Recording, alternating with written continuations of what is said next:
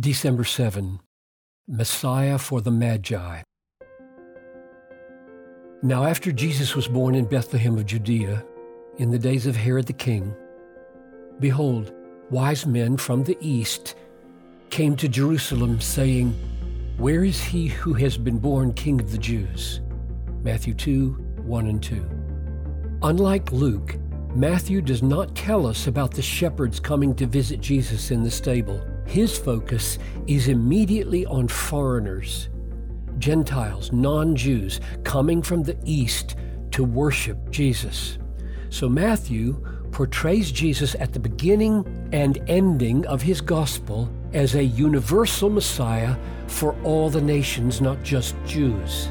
Here, the first worshipers are court magicians or astrologers or wise men, not from Israel but from the east, perhaps from Babylon.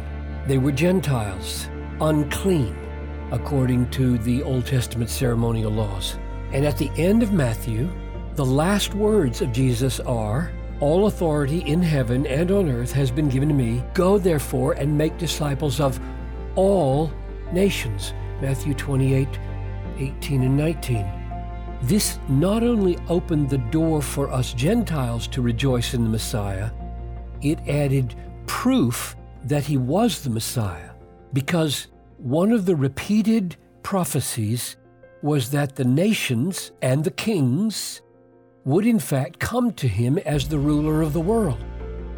For example, Isaiah 63, Nations shall come to your light, and kings to the brightness of your rising.